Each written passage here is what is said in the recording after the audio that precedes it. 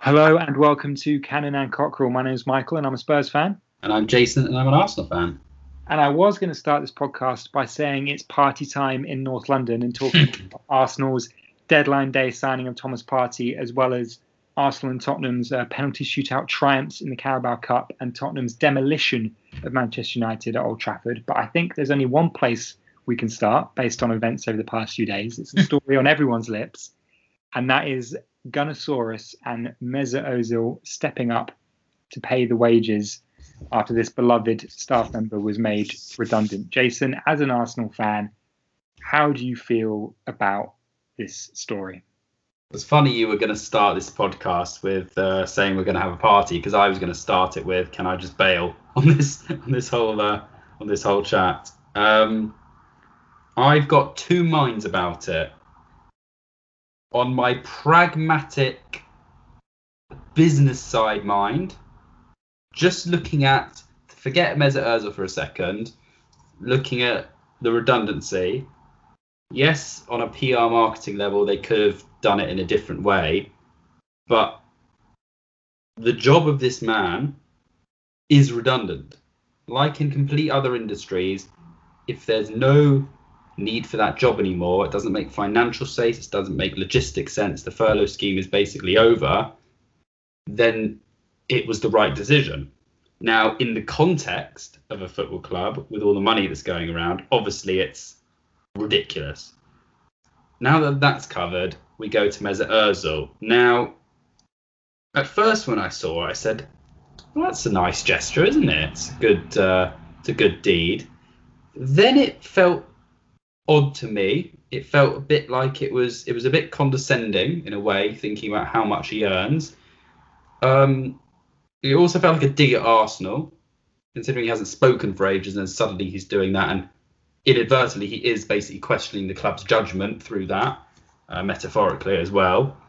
And also, someone made a very good point that if Mesut really cared about this and the redundancies and people and their salaries and it, being just a drop in the water compared to the football players' salaries, then why didn't he take his pocket out when the 55 were made redundant? I'm not sure on their roles, but if there was someone in marketing who's made Ozil's brand lots of money, why is he not bailing him out? I'm sure someone's annual salary of one of those 55s is probably a week's salary for, not even a week's salary for Mesut Ozil. So listen, I don't know what his intentions are, and I'm not going to speculate.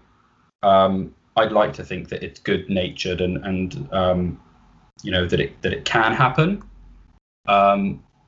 If the club really feel it's a big expense, but I've seen that the club have even said he'll come back when the fans are allowed back and when the job is available. Whether they give it to this man, I don't know, or they go with a new mascot. It's a story that seems to be dividing people. I was listening to TalkSport today. Simon Jordan kind of went with that attitude of, come on, really? And Dion Dublin was like, no, he's being very genuine. I don't know. I just think whatever it is could have been done in private, because I believe that good deeds most of the time are private deeds. You don't need to flaunt to the world before you've done something, especially because it feels like you need that approval. But let's be honest, on the complete footballing side, Mesut Ozil, I'd be shocked if he ever gets another game for this club, and if it does, it would be in a Europa League game away to an island fifth-tier team. I mean, I think he's done. He knows he's done, and this just feels like a PR stunt that I don't think is going to pay off for him. And when he leaves in the summer, good riddance. And has all this off the pitch stuff affected Arsenal fans' relationship with the club? Because obviously you mentioned it there. Before this, there was the 55 non-playing staff made redundant at the same time as Willian and Aubameyang are getting these big contracts. And on deadline day, the Gunnersaurus news coming out the same day you're spending 50 million on Thomas Partey. I mean, how much does that discrepancy bother the Arsenal fans, and has it affected people's feelings towards the team on the pitch, or does it seem like you're able to kind of compartmentalize those two things and, as you were saying, kind of rationalize the business decisions in a kind of cold business way and enjoy the team separately? Or is there an overlap for you kind of emotionally between the two? I think there are a couple of things going on here. I mean, it depends on the person. A lot of fans are getting very emotional about it. I've always had that kind of pragmatic sense of being able to say, I can detach it. There's a business side, and I get it, and the playing side, I enjoy it when we're doing well. I don't enjoy it when we're doing well. I think when it starts to become a bit frustrating is when you see someone like Mesut Ozil with his terrible attitude, allegedly, and the money he's doing, and that money could have kept all these people in jobs who really need those jobs. That's where it sits badly with me. But the market is the market. It's not just us. I have to reiterate that. I believe there's transparency for the club. I cannot believe that the other 19 Premier League clubs have not done something similar, but hidden it better, to be honest. But no, it doesn't. For me, I'm focused on Arteta, and I focus on the players. But when the players perform badly, yeah, you start to think, well, hold on, I'd rather have X, Y, Z than what you're contributing, coming off the bench or on the bench or not performing in the 90 minutes. But I think you've got to look at this separately, because again, the context of football is that it's there are things underpinning it, but at the end of the day, and I always say this when people blame the owners, and say it's that manager who's coaching them and those players who are there 90 minutes, and everything else is noise. Whether it's good or bad noise is a different story. But yeah, I'm sitting a bit on the fence with this one, because I think it's really sensitive to a lot of people. But I do believe that it's an issue that not everyone understands, and there are more things going on behind the scenes than we realise. And I think even when you see that Amazon documentary at Spurs, and even though they're touching on less serious topics, you still see there are things behind the scenes that you just don't know go on, and that's just on in various incidents, let alone in long-term scenarios with legal red tape going on as well. That's all I can really say on the topic. I think it's completely separate. We're not going to be the first. We won't be the last. And I think it's going to get worse before it gets better. And so going back to stuff on the pitch, I'm curious whether now, obviously you beat Liverpool in the Carabao Cup on penalties, but you lost to them in the league.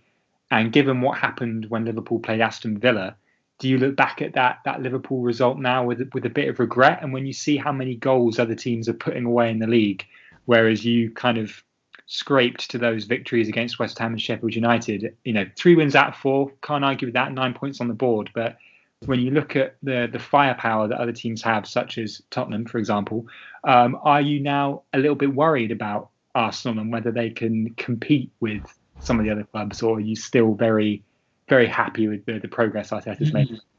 I'm a little bit concerned about the style of play and the effectiveness, because this is exactly how he started under Unai Emery when he went on that 23-game, I think it was, unbeaten run. We all got excited, but we had played terribly, but we were getting the points on the board.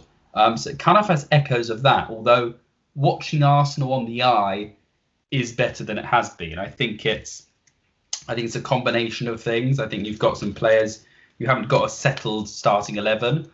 So players are really unable to get the momentum. Aubameyang is going through a dry patch, but other players should be able to compensate for that, and they seem to have. Lacazette really has stepped up. It's nice to see Pepe get on the score sheet the other day. Not too much cause for alarm. I think all these games are always harder than they look like on paper. Probably the West Ham game, I was very disappointed that we only won 2-1 and we left it late. Sheffield United are a good defensive team, regardless of their form this year. In a way, yeah, I think we should have got something out of that Liverpool game based on how we played and how they seem to have played subsequently. So I would say that was an unfortunate one. But listen, if we can get a win somehow against Man City in the next game, all is forgiven in that sense on points averages. That penalty shootout against Liverpool, I think, gave us that confidence boost again. Even though penalties are lottery, just to be able to say, oh, okay, now we're talking, now we're fighting again. I think the Europa League games will come in handy as well. Start putting a few goals behind some of these lower league teams in Europe, and get a bit of the Arteta ball moving. I think now the transfer window is shut, and I know we'll go into that a bit later. I think that we'll have a settled lineup very soon. Everyone will know where they stand. and we'll get into some momentum, and then we'll be able to judge. But I have a lot of faith that Mikel Arteta is willing to adapt.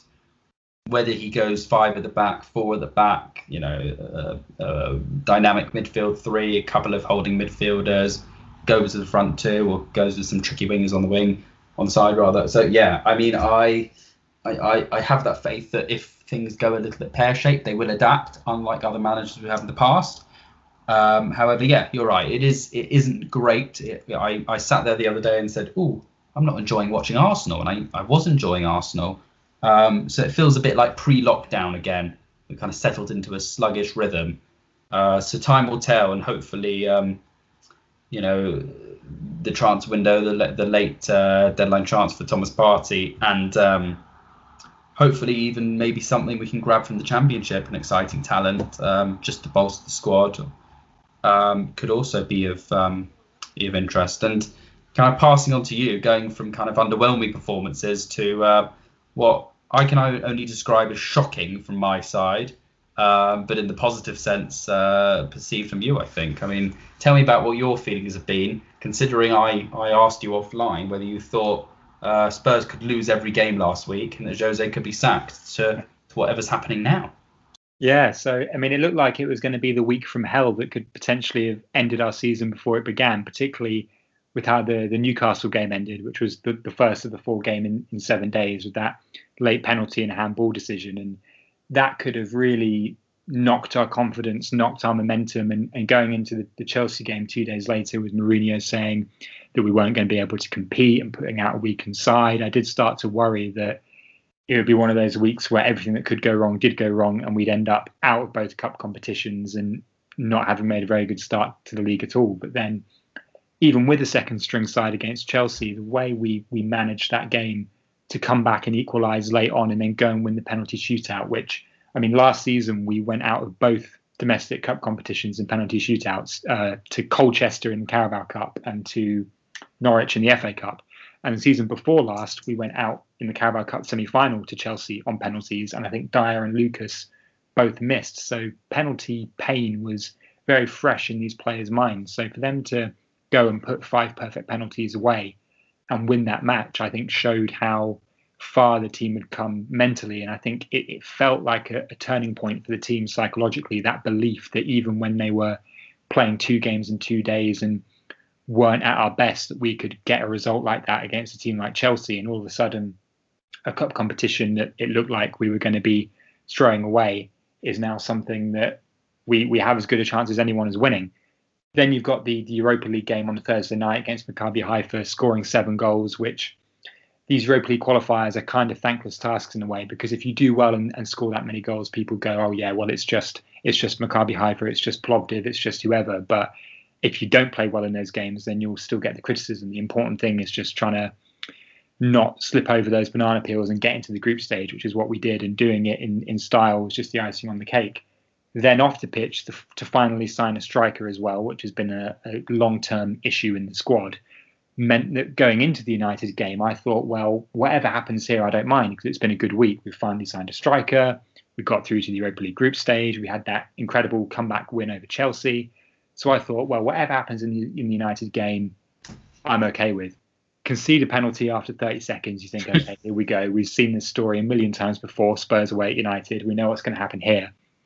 But then the way we responded was just absolutely ruthless. It was like watching Germany-Brazil in the 2014 World Cup or Bayern Munich in last season's Champions League. And having been on the receiving end of one of those Bayern Munich thrashings, it was nice to be the ones dishing it out, to be on the other side of a result like that. And I know United are in a bit of a mess at the moment and they played pretty terribly, but even still, United don't normally concede 6 goals at Old Trafford. I don't think many teams are going to go there this season and score 6 goals. I mean, it was their joint heaviest defeat in Premier League history. And the match a lot of people compared it to is when Manchester City went and beat them 6-1. And it was either that season or the season after when Manchester City then went on to win the title. And that felt like a real statement result and performance from them. And I'm not saying we're going to follow in City's footsteps by any means, but it felt like a real statement result and performance for Mourinho's Tottenham, not just because it was against a former club of his, but given the week as well, with the 4 matches in 7 days, with all the doubts that had crept in about him after that opening day defeat to Everton, to see us just play in such a dominant way, and to score 6 goals in that game, 7 goals against Maccabi Haifa, 5 goals against Southampton, and that's all with Gareth Bale still to come. I mean, you look at the strength and depth we've got now, the options, the fact that United result came with no Bale, Bergwijn, Lo Celso or Carlos Vinicius even in the squad. The fact that we can leave someone like Dele Alli out of the matchday squad altogether, a player who used to be so essential, and now we don't even seem to miss him. The amount of options we've got up front, it's mouthwatering. It's incredibly exciting, and Mourinho doesn't seem like the boring defensive coach anymore. I mean, to be putting this amount of goals away in consecutive matches, the only kind of worry is whether we're strong enough at centre back, and I'm not surprised that we tried to go in for another centre back on deadline day, and I do worry whether Dyer and Sanchez really is an elite top level centre back pairing. But then again, you look at how the rest of the league is defending, you look at the goals City and Liverpool are letting in, and you think, well, the whole league's given up on defending at the moment, so who cares? It's all about whether you can outscore the opponent. And with the attacking players we've got, I'd back us to outscore anyone. And actually, when you look at the goals we've conceded this season, 3 out of the 5, I think, have been penalties, 2 of them from the new kind of handball rule. So it's not like we're actually conceding that many goals or opportunities from open play either. So it's incredibly exciting, and it's completely transformed my expectations for this season. After that opening day defeat to Everton, I thought finishing top 6 would be a real struggle, let alone top 4. But now all of a sudden top 4 seems like the minimum for what people are expecting us to achieve. And just having competition for places again and options off the bench, you can really see what we've been missing for the past couple of years and how much we were really crying out for reinforcements and a refresh in the squad. And I mean, Serge Aurier put in probably the best performance I've ever seen from him in a Spurs shirt. And I don't think it's a coincidence that it's come about now that he's actually got competition for that right back slot. The same again with Ben Davies at left back. So yeah, I mean, the fact as well that for the last kind of year and a half under Pochettino, we hardly won a game away from home. I mean, it was relegation form, our away form. And now we're the last 2 away games in the league, we've scored 5 goals and 6 goals. I think you're really starting to see. You mentioned the Amazon documentary earlier, all the stuff that Mourinho was kind of talking about in terms of the mentality and the intensity. Seems like it's finally coming through, and there's just a whole new lease of life about the place. And even though Bale hasn't touched the ball yet, you wonder how much that signing and the other signings have just lifted the mood around the place. And the fact that we've got his homecoming to look forward to after the international break, it makes me feel a little bit less worried about whether the international break is going to kind of halt this momentum we've all of a sudden got, and whether we're going to have players come back injured. Because even if Kane comes back injured, Son, Bale, Vinicius and Moura are all training at the moment. They're not on international duty. They're all at the training ground getting to know each other training together. So even if the worst happens and Kane gets injured on England duty, we could put Bale, Son and Vinicius up front. So all of a sudden, all of those issues we used to have with injuries should hopefully no longer be as problematic. So yeah, I mean, I've only got positive things to say at the moment, and who knows what might happen for the rest of the season. It's such a strange season. Who knows whether they'll even be able to finish it. So I'm just trying to live in the moment and enjoy it. And right now I've just been basking in the aftermath of that United game, watching the highlights, enjoying it, and can't wait for the next game. Although I know that West Ham will be desperate to burst our bubble, and of course they're on a good run of form at the moment. But I'm hoping when David Moyes is back from his self-isolation, that his mere presence will make West Ham go on a downturn again, and hopefully we can take advantage of that. But yeah, I mean, I don't know what your kind of thoughts on it are from an outsider's perspective, whether it's making you a bit nervous, a bit twitchy over at Arsenal, or are you kind of just thinking, well, United are a bad team, we got lucky on the day, and in the long term, you're still not that worried about us? It's funny, I was thinking in my psychological mindset, what you were saying about living in the moment. It feels like it's very much mindful supporting for Spurs fans at the moment. I think that term could catch on for fans. Put your phones away and start watching and embracing the madness. As an Arsenal fan, this week has been horrible to watch, to be honest. From on our side, we've done what we had to do, and I'm really happy about that. But watching that Chelsea game, I thought there's no chance, and you looked good, and you got to penalties. I thought not going to have the mental bottle. They did it, amazing. I thought, okay, fine. Europa League, I wasn't, I was more hoping for an upset. I thought when I saw that they'd scored a couple, I thought, oh, here we go, come on. But I think I didn't expect you to thrash them that badly, but it still wasn't the shock result of the century. I think a lot of other Spurs fans were very frustrated at the coverage of the Man United game, especially from the broadcasters, but also kind of the tone of how bad United were rather than how good were Spurs. And I think you do have to give the acknowledgement United were really bad. I mean, they look really bad. Like, I'm shocked that the manager hasn't been sacked yet. I'm not surprised that nobody wants to go to them after that, to be honest. I think they've had a dreadful window, buying a lot of average players, although I've always loved Cavani, but I don't know if that's going to cut the mustard.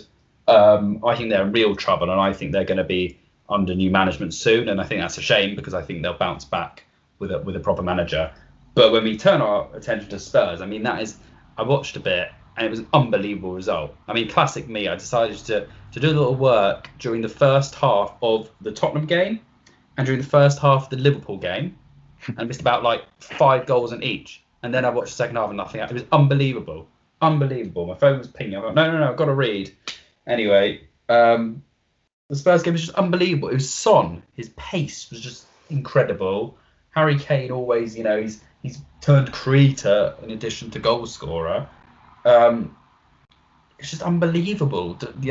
Every time you got the ball, I thought you were going to score, and I've never seen a Spurs team like that ever. The game before though, as well, the 5-2 against. Remind me who it was. Southampton, yeah. And I thought, what is going on? It just looked so dynamic. It looked like what Arsenal wanted to be in the kind of 07 days, that kind of young, dynamic team Wenger was putting together, the kind of mini Barcelona. And that scares me because I almost put it back to, if you remember Euro 2008, or maybe no, World Cup 2010, when Switzerland beat Spain and then they went and won the whole thing. And I don't think that's going to happen, but kind of that Everton loss, nobody really, it didn't seem like there was much panic. Everyone else outside the Spurs was kind of laughing, but everyone just got back to work. The Newcastle result was a freak because of the VAR rules, but you've done really well. And I think that game, is a blueprint for what Spurs want to be. What really scared me was how much depth you still had. Obviously you mentioned Bale, you mentioned your new signing Vinicius. I can't remember now who exactly played, but you still have all those options at the back as well. You have a experienced keeper ready just in case. I mean, it's actually scary how much depth you have in each position. And I think the first time I'd probably say that Spurs have the potential in terms of the personnel and the management. Whether it comes together or not, I hope not, cynically, but it wouldn't surprise me if they were up there this year. You just don't know. Listen, who knows what's going to happen with the season in its structural form, but also you've got lots of teams on form, unexpected teams. Everton look like a force, although if they come up against Liverpool, who I think that was an absolute freak the other day. I don't think that's ever going to happen again. I still think they probably win the league. But I've changed my mind on City because I know what's going on there. So you just don't know week to week what's going to happen. But certainly it's a good omen. It's a very good week. You should be very proud as Spurs fans. And if I wasn't an Arsenal fan, I hope for you that this is the beginning of something great. But I really hope it's not, to be honest. I wanted to kind of ask you, because you mentioned Vinicius there, and I haven't personally heard of him beforehand, but just as a whole, I thought it'd be interesting to talk about the international transfer market that's closed, and kind of whether you're happy with all that business, whether there's something you think you've missed out. You mentioned the defence, and I've always said I don't really get the Dyer thing as a defender. He's not a born defender. He's he was a midfielder, and I don't know whether that's makeshift. I always thought Alderweireld was the main one, but Sanchez has come in, and then you let one, I think it was Foyth, you let go on loan as well. So I don't know how you feel about everything. For me, from an outsider perspective, right back is solid now. Left back, he looked a bit off pace in that first game, but if you come from Real Madrid, you've got to be half decent. Højbjerg, again, good stats. I don't really like him on the eye, but at the same time, Premier League, another number, and you've got some depth there. And obviously Bale, if he performs to peak Bale, is game changing. And Vinicius, I think, might just be I'm not sure how effective he's going to be, but who knows? Listen, it could be a wild card. So from the outside, it certainly looks like a decent bit of business for good value as well. But just wondered from your side whether you thought it was a successful window overall. Yeah, I mean, I think it's the best transfer window we've certainly had in my lifetime. I mean, if you'd said at the start of the window you'll sign a striker and you'll bring back Bale, I think those two things alone would have been enough for most Spurs fans to say it was a 10 out of 10 transfer window. Add in the new fullbacks as well, an experienced reserve goalkeeper, a central midfielder. I mean, we've kind of almost signed players in every position. The only thing missing is, as you said, centre-back. And I think that is still an area where we could strengthen. If we had signed a centre-back, then I think it would have been undeniably our best window perhaps ever. But just purely from fulfilling the dream of bringing back Bale and having another option up front, and then also to bring in the fullbacks, which was an area last season we knew we really needed to strengthen. I mean, we pretty much addressed every glaring weakness in the squad. And I think we've done it in a very intelligent way as well. And it was interesting because there's been a kind of discussion amongst Spurs fans kind of on Twitter and online about, is Mourinho getting the sort of backing that Poch should have got or that Poch, never received, and, what's going on here. But I think actually what's quite interesting about our signings this summer is despite the number of players who've come in, we haven't actually spent that much money on transfer fees. I think collectively it only comes to around 50-60 million, which is how much we spent on one player last summer with Ndombele. Joe Hart, free transfer. Bale and Vinicius, both loans. Bale, most of his wages being covered by Real Madrid. Højbjerg was 15 million, but we sold Kyle Walker-Peters to Southampton for 12 million. So only a 3 million difference there. Doherty, 15 million. Reguilon, I think the highest transfer fee, around 27 million. So it's not like it's been splashing the cash, and it's all been targeted at areas where we've needed reinforcement. And for the most part, it's all experienced players who know the Premier League, who've won stuff. I mean, Højbjerg, like you said, Premier League proven. Same with Doherty, same with Joe Hart, who's won a title. Gareth Bale, obviously everything he's won at Real Madrid. Reguilon, young up and coming, but won the Europa League with Sevilla. So it's bringing that winning mentality into the dressing room, as well as doing it to budget, but also players of real quality. So yeah, I really can't fault our transfer window. I think it's ticked pretty much every box. And even though centre-back hasn't been filled, we've still got 4 centre-backs, 5 if you include the fact that Ben Davies can play in a back 3. He does that for Wales sometimes. And who knows, maybe we sign someone from the Championship. We've been linked to a player from Swansea. Or maybe we go back in for Milan Skriniar in January. Who knows? But as I say, when you look at the quality of the rest of the Premier League's defending and the fact that from open play we actually haven't been too leaky so far, I'm not as worried about the defence. I think the main priorities were always going to be a striker, the fullbacks and midfield. And we completed all of those and brought back Bale, which is just a huge boost for the club and gives us that kind of X factor and that unpredictability up front. So yeah, 10 out of 10 for me. And I'm wondering for Arsenal, how you think about it. I know Partey was a long-term target and it's a big deal getting him through, but is the fact that it happened on deadline day a bit concerning? And are there any areas of the squad you're still a bit worried about?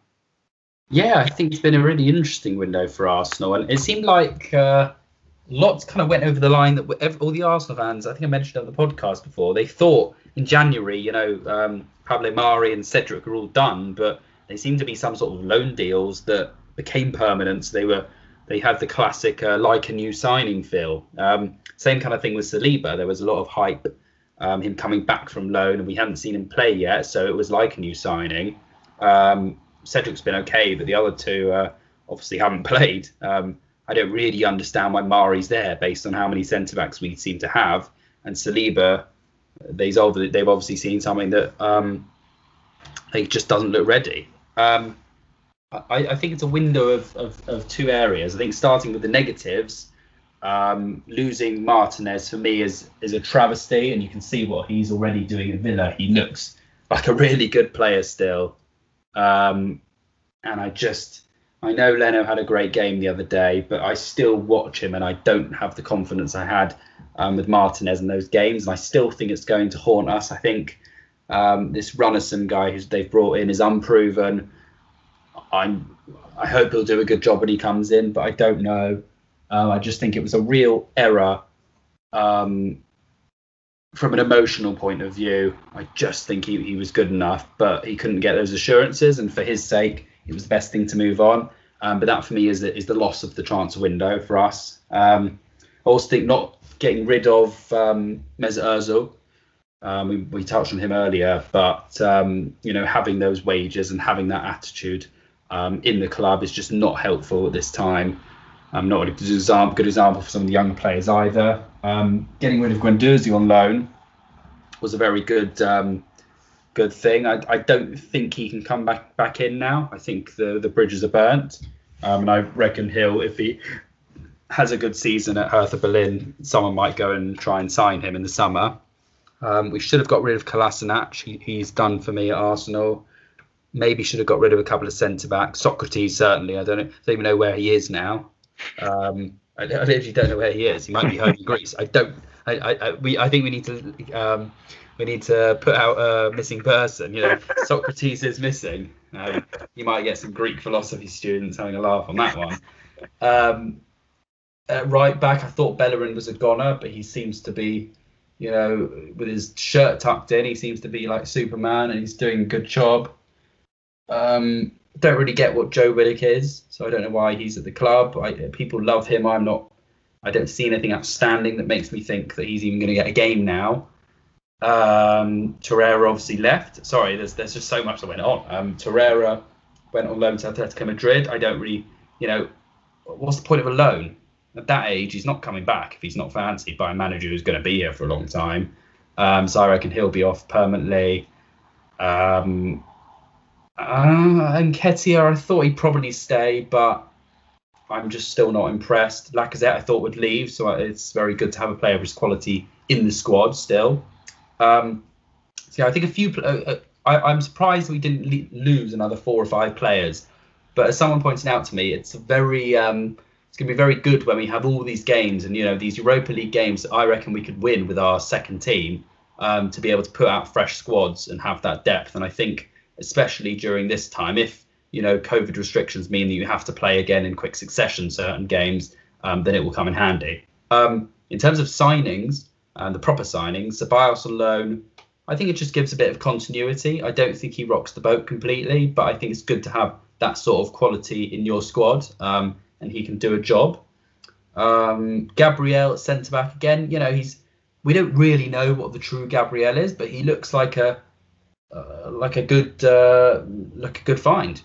He seems he's young, seems good in the air, good on the ball, confident. Seems to just fit in with everyone. Hasn't kind of rocked the boat at all. So I think I don't know whether he's the ready package yet, but I certainly think having him in and around can only be helpful to everyone. The Willian signing I was excited at the beginning, forgetting about money, that we had a bit of quality. The truth is, since the Fulham game, I haven't seen him do anything. I think he's in the hideout with Socrates in his spare time. I just don't know what he's doing. He's got the ball and he's there, but there's no end product really. It's strange, and I know Chelsea fans warned Arsenal fans that is what Willian does. He goes missing. So that really concerns me. And seeing how good Pepe looked when he came on the other day, I'm hoping that it's just sort of been used as a push to get the value out for money out of the £72 million player. Because if he gets going, then I think we've got a player on our hands. And you still have a player in Saka whose potential seems unbelievable. Proving me wrong from all my predictions months ago. And Martinelli obviously to come. And I think I've left I'll go for the best till last. We'd heard about this Thomas Partey link throughout the season, and I didn't know much about him, but he kind of, by the sounds of it, was a sort of profile of player that we needed. We all thought we were signing this creative linchpin. It would have been nice to have someone exciting like that. But when we heard on deadline day that this thing was going through potentially, I think it got me excited. It was like the type of profile player, someone strong, kind of good on the ball, able to win the ball back, box to box, someone we've needed since the Wenger days. And it sounds like we've got our man. He has an amazing reputation. You know, he's playing in a hard, strong team at Atletico Madrid.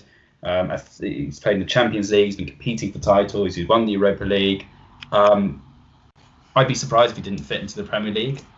But, you know, we'll have to see how that one pans out. But I think potentially, despite being 27, probably if he's at the peak of his powers, £45 million or so is, in this market, good value. It was nice to see us go for someone that wasn't a second choice, you know, or in that position, you know, like a Jorginho. It was really nice to see us do it quite swiftly as well. So I'm really excited about Thomas Partey. I think I have this feeling that him and Xhaka, there's just kind of, it just represents steeliness and kind of a bit of fight, and, you know, almost a bit of the old Arsenal, the aggression, thinking, oh my God, strikers and midfielders thinking, I do not want to come up against Partey and Xhaka. They're going to chop my legs off today, metaphorically speaking. So it's very exciting. And I wanted to kind of do a little exercise. I'd say it's not quite a game. I think the game's need a return, but it's not quite a game. But it's kind of based on the transfer window and everything that's been going on. And I guess it's hard because of the squad depth in different games. But if you only had a choice to pick 11 players now, who would be your Spurs lineup? And then maybe I can give a go at my Arsenal lineup. I think my first 11 would probably be obviously Lloris in goal, Doherty right back, Reguilon left back. I'd probably go Alderweireld and Sanchez. Then Højbjerg, Lo Celso, Ndombele in midfield, Kane, Bale, Son up front. Huge. I feel like that's the team that most Spurs. I mean, maybe some disagreements about centre back, but I feel particularly that midfield three and that front three is what most Spurs fans seem to want to see. Whether we'll ever see those six players all together at the same time due to injury and rotation, I don't know, but that would be my first choice. Yeah, interesting you without Dyer in there, but I don't know. I just feel like from an outsider perspective, you go with your strongest team with the positions they're strongest in right now and see where it goes. But I guess I don't know whether it will take you conceding a few goals and mistakes for that to happen. Yeah, I mean, I think people forget as well how young both Dyer and Sanchez still are relatively, particularly for defenders, because they've been around for so long. And I think he could be a good defender, but as you say, when you've got someone of Alderweireld's experience and familiarity with the position, it's you think you'd go them. But then again, Alderweireld now is getting older and is kind of on the decline. He's probably not going to get much better. So you probably do want to kind of get Dyer more experience in that position if he's potentially going to be the future in that role. But yeah, it'll be interesting to watch centre back over the course of the season and whether it does then compel us to go back in for another one when the January window opens. Yeah. And how about with you for Arsenal then? Yeah, I mean, goalkeeper, unfortunately, there's not much of a choice. It sounds like it's Leno, regrettably. There's been a lot of debate, people kind of arguing against whether we play a back three, we play a back four. I always like to think in back four terms from tradition, which is a shame, really, because it really limits Ainsley Maitland-Niles' time. Slightly puts Saka out of favour as well. We lose kind of that centre back with all these options we have. But I think at the moment, I'm kind of thinking Bellerin and Tierney fullbacks, keeping David Luiz in there for that experience. But if he really becomes a liability, probably bringing in a potentially Mari, potentially Holding, Chambers if he comes back. Then we've got lots of options. But at the moment, I think Louise with Gabrielle are the best options, the kind of young and old as such, and it seems to be working so far. I'm really excited about the prospect of Xhaka and Partey if they're both on form. Just that kind of, it sounds like they can both ping a ball forward and they both can tackle and defend. So I think it'd be a scary proposition. El Nene, I'm sure, will get a run out and people are tired, and Willock as well. But I think those would be my starting midfielders.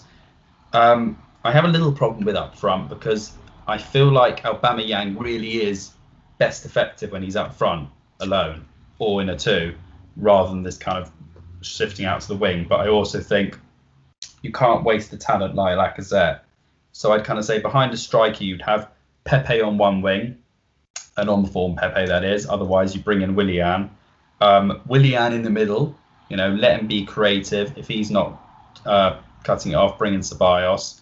Aubameyang on the wing, if he's up front instead of Lacazette, Saka, and up front Lacazette. So just to reiterate, because there are so many caveats and that's slightly cheating, but Leno, Bellerin, Tierney, Luis Gabriel, Xhaka Partey, Pepe, Willian, Aubameyang, Laka. And I think that's a pretty good team that I reckon is maybe if you had that one world-class centre-back, like a Van Dijk type signing, that, and for me, maybe a goalkeeper, then that is worthy of a top four place on paper, or potentially can fight for that. In real life, I don't know. I hope. It just depends on injuries and sometimes these things just have a bit of fate in their own. One of these teams, like a Leicester season, might just be too good in the context. And if Arsenal don't win it, obviously that's what I'd like to see, because that's very exciting. It'd be interesting to see if those two first 11s were to come up against one another, who would come out on top. We might potentially have some very exciting North London derbies this season. I was going to say, I'm trying to think, actually going on the website now, when the first, it's in December, 5th of December at Tottenham. Yeah, I think it's in the middle of a mad fixture schedule for us, because I'm just checking now, but I'm pretty sure we have like all of the big six around the same time, with Europa League games in between. So yeah, so we've got City at home on the 21st of November. Then we've got a Europa League game on Thursday. Then Chelsea away. Then another Europa League game. Then Arsenal. Then another Europa League game, and then Palace. Then Liverpool away, and then Leicester. Wow. And then the league game after that is Wolves away. Oof. I mean, compared to ours, going from the same timeline, Leeds away, that'll be a tough game. Europa League, Wolves at home, Europa League, Spurs, Europa League, Burnley at home. I mean, they're not, on paper, they're not like games I'm quaking my boots about. So I don't know whether that will have a factor, but who knows? Because listen, momentum, good momentum can always help. So I don't think you can predict anything on that. And speaking of fixtures, I mean, after this irritating international break, which I don't even think makes sense because of COVID, I don't understand how I'm not allowed to go and lie on a beach without quarantining, but they can go and kick a ball around in the sun. But that's another story. How are you feeling about the next few games coming up after that, the rest of the month? Well, it's interesting because, looking at the fixtures after international break, our next 4 matches in the league, which are the matches before that mad run of form in December that I just mentioned, are West Ham, Burnley, Brighton, and West Brom. Easy peasy. There are Europa League games in between most of those, but if you're serious about the top 4, you've got to be looking at those 4 fixtures: West Ham, Burnley, Brighton, and West Brom. West Brom. Getting confused between West Ham and West Brom. You've got to look at those 4 fixtures and think those have to be 4 wins out of 4 if you're serious about finishing in the top 4. And particularly with then the fixtures we've got after that with City and Arsenal and Liverpool and everyone in quick succession, it makes it even more important to win those 4 games and get that momentum that you were talking about. Because if we do win those 4 games and win the Europa League games in between as well, then we'll be on one hell of a winning streak going into what will probably then be our most difficult part of the season. So, coming back from this international break is actually going to be quite crucial for us, I think, in terms of where we'll end up this season and how high up the table we want to compete. I wonder, for Arsenal, what your kind of fixtures are looking like when you come back, and how decisive you think it might be. Yeah, just before that, I just want to touch upon, you were talking about kind of what happens after that international break, and based on the news today that Kieran Tierney might miss the City game, or is likely to, because one of his teammates he came in close contact with contracted COVID. I wonder whether, the fear with this international break is not only am I going to lose my player some injury, but also could my player get a virus and be out, and that could be a big factor in determining some of those games. But we have a really hard return back. City, Leicester, United, Villa, which Villa is now a big club. A couple of Europas scattered in there. I'm not so fussed about at the beginning Europa stages interfering. I think we'll have a completely different lineup. But yeah, I think those are tough games. So by the same vein as wanting to win those smaller games on paper, you want to win those big games as well, or at least make a statement. Leicester haven't been as effective or as good. You want 3 points. United, really, you want 3 points now. They're there for the taking in this thing, but we never do. City, you never know what's going to happen. It's either a shock or an obvious. There's never a middle ground, and who knows with Villa. So I mean, it's completely up for grabs. But we've got to, City, Leicester, United, Villa. You've got to get 2 wins and 2 draws minimum for me to think of even remotely being near that Champions League spot. And unfortunately, in the good old days, I would have said go on 4 wins on the bounce, but it might not work like that. So yeah, it's going to be an anxious time as an Arsenal fan. But I think I think and I hope that there's a bit of stability now with the kind of big transfer window being shut, and it's likely players won't really leave now unless younger players on loan to Championship clubs, that we will have a solid mid beginning of the season, because we're going to need it ahead of a Christmas period that, if everything's still going ahead, is going to be hectic and exhausting for everyone involved. I'm just picturing now Jack Grealish turning David Luiz inside out and putting it on a plate for Ollie Watkins to smash in another hat trick in another 7-2 win at Arsenal. That would be perfect. I thought you were about to say Jack Wilshere. Fancy bringing him across North London for a little statement signing from Spurs? I don't think so. I think we're pretty well stocked in that position now. I think. Funnily enough, I saw someone say on Twitter how even though it's West Ham who've let him go, the only club you can imagine him joining on a free transfer is West Ham. Yeah. So I'm not sure where he's going to end up next, but maybe back to Arsenal.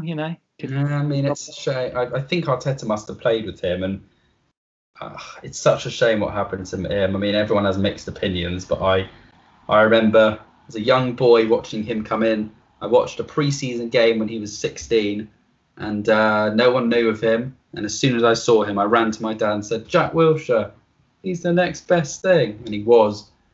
And God knows what happened. And it's really makes me really sad when I think about it. And now, where do you go from there? I mean, I don't think he's at that stage yet where he's going for a championship team. But nevertheless, maybe if he gets a bit of fitness and he gets into a championship team and plays well that gets promoted, he might, have a little bit left. But I think it might just be one of those players like we've seen in so many history lessons of players that could have been, the Ledley Kings of the world.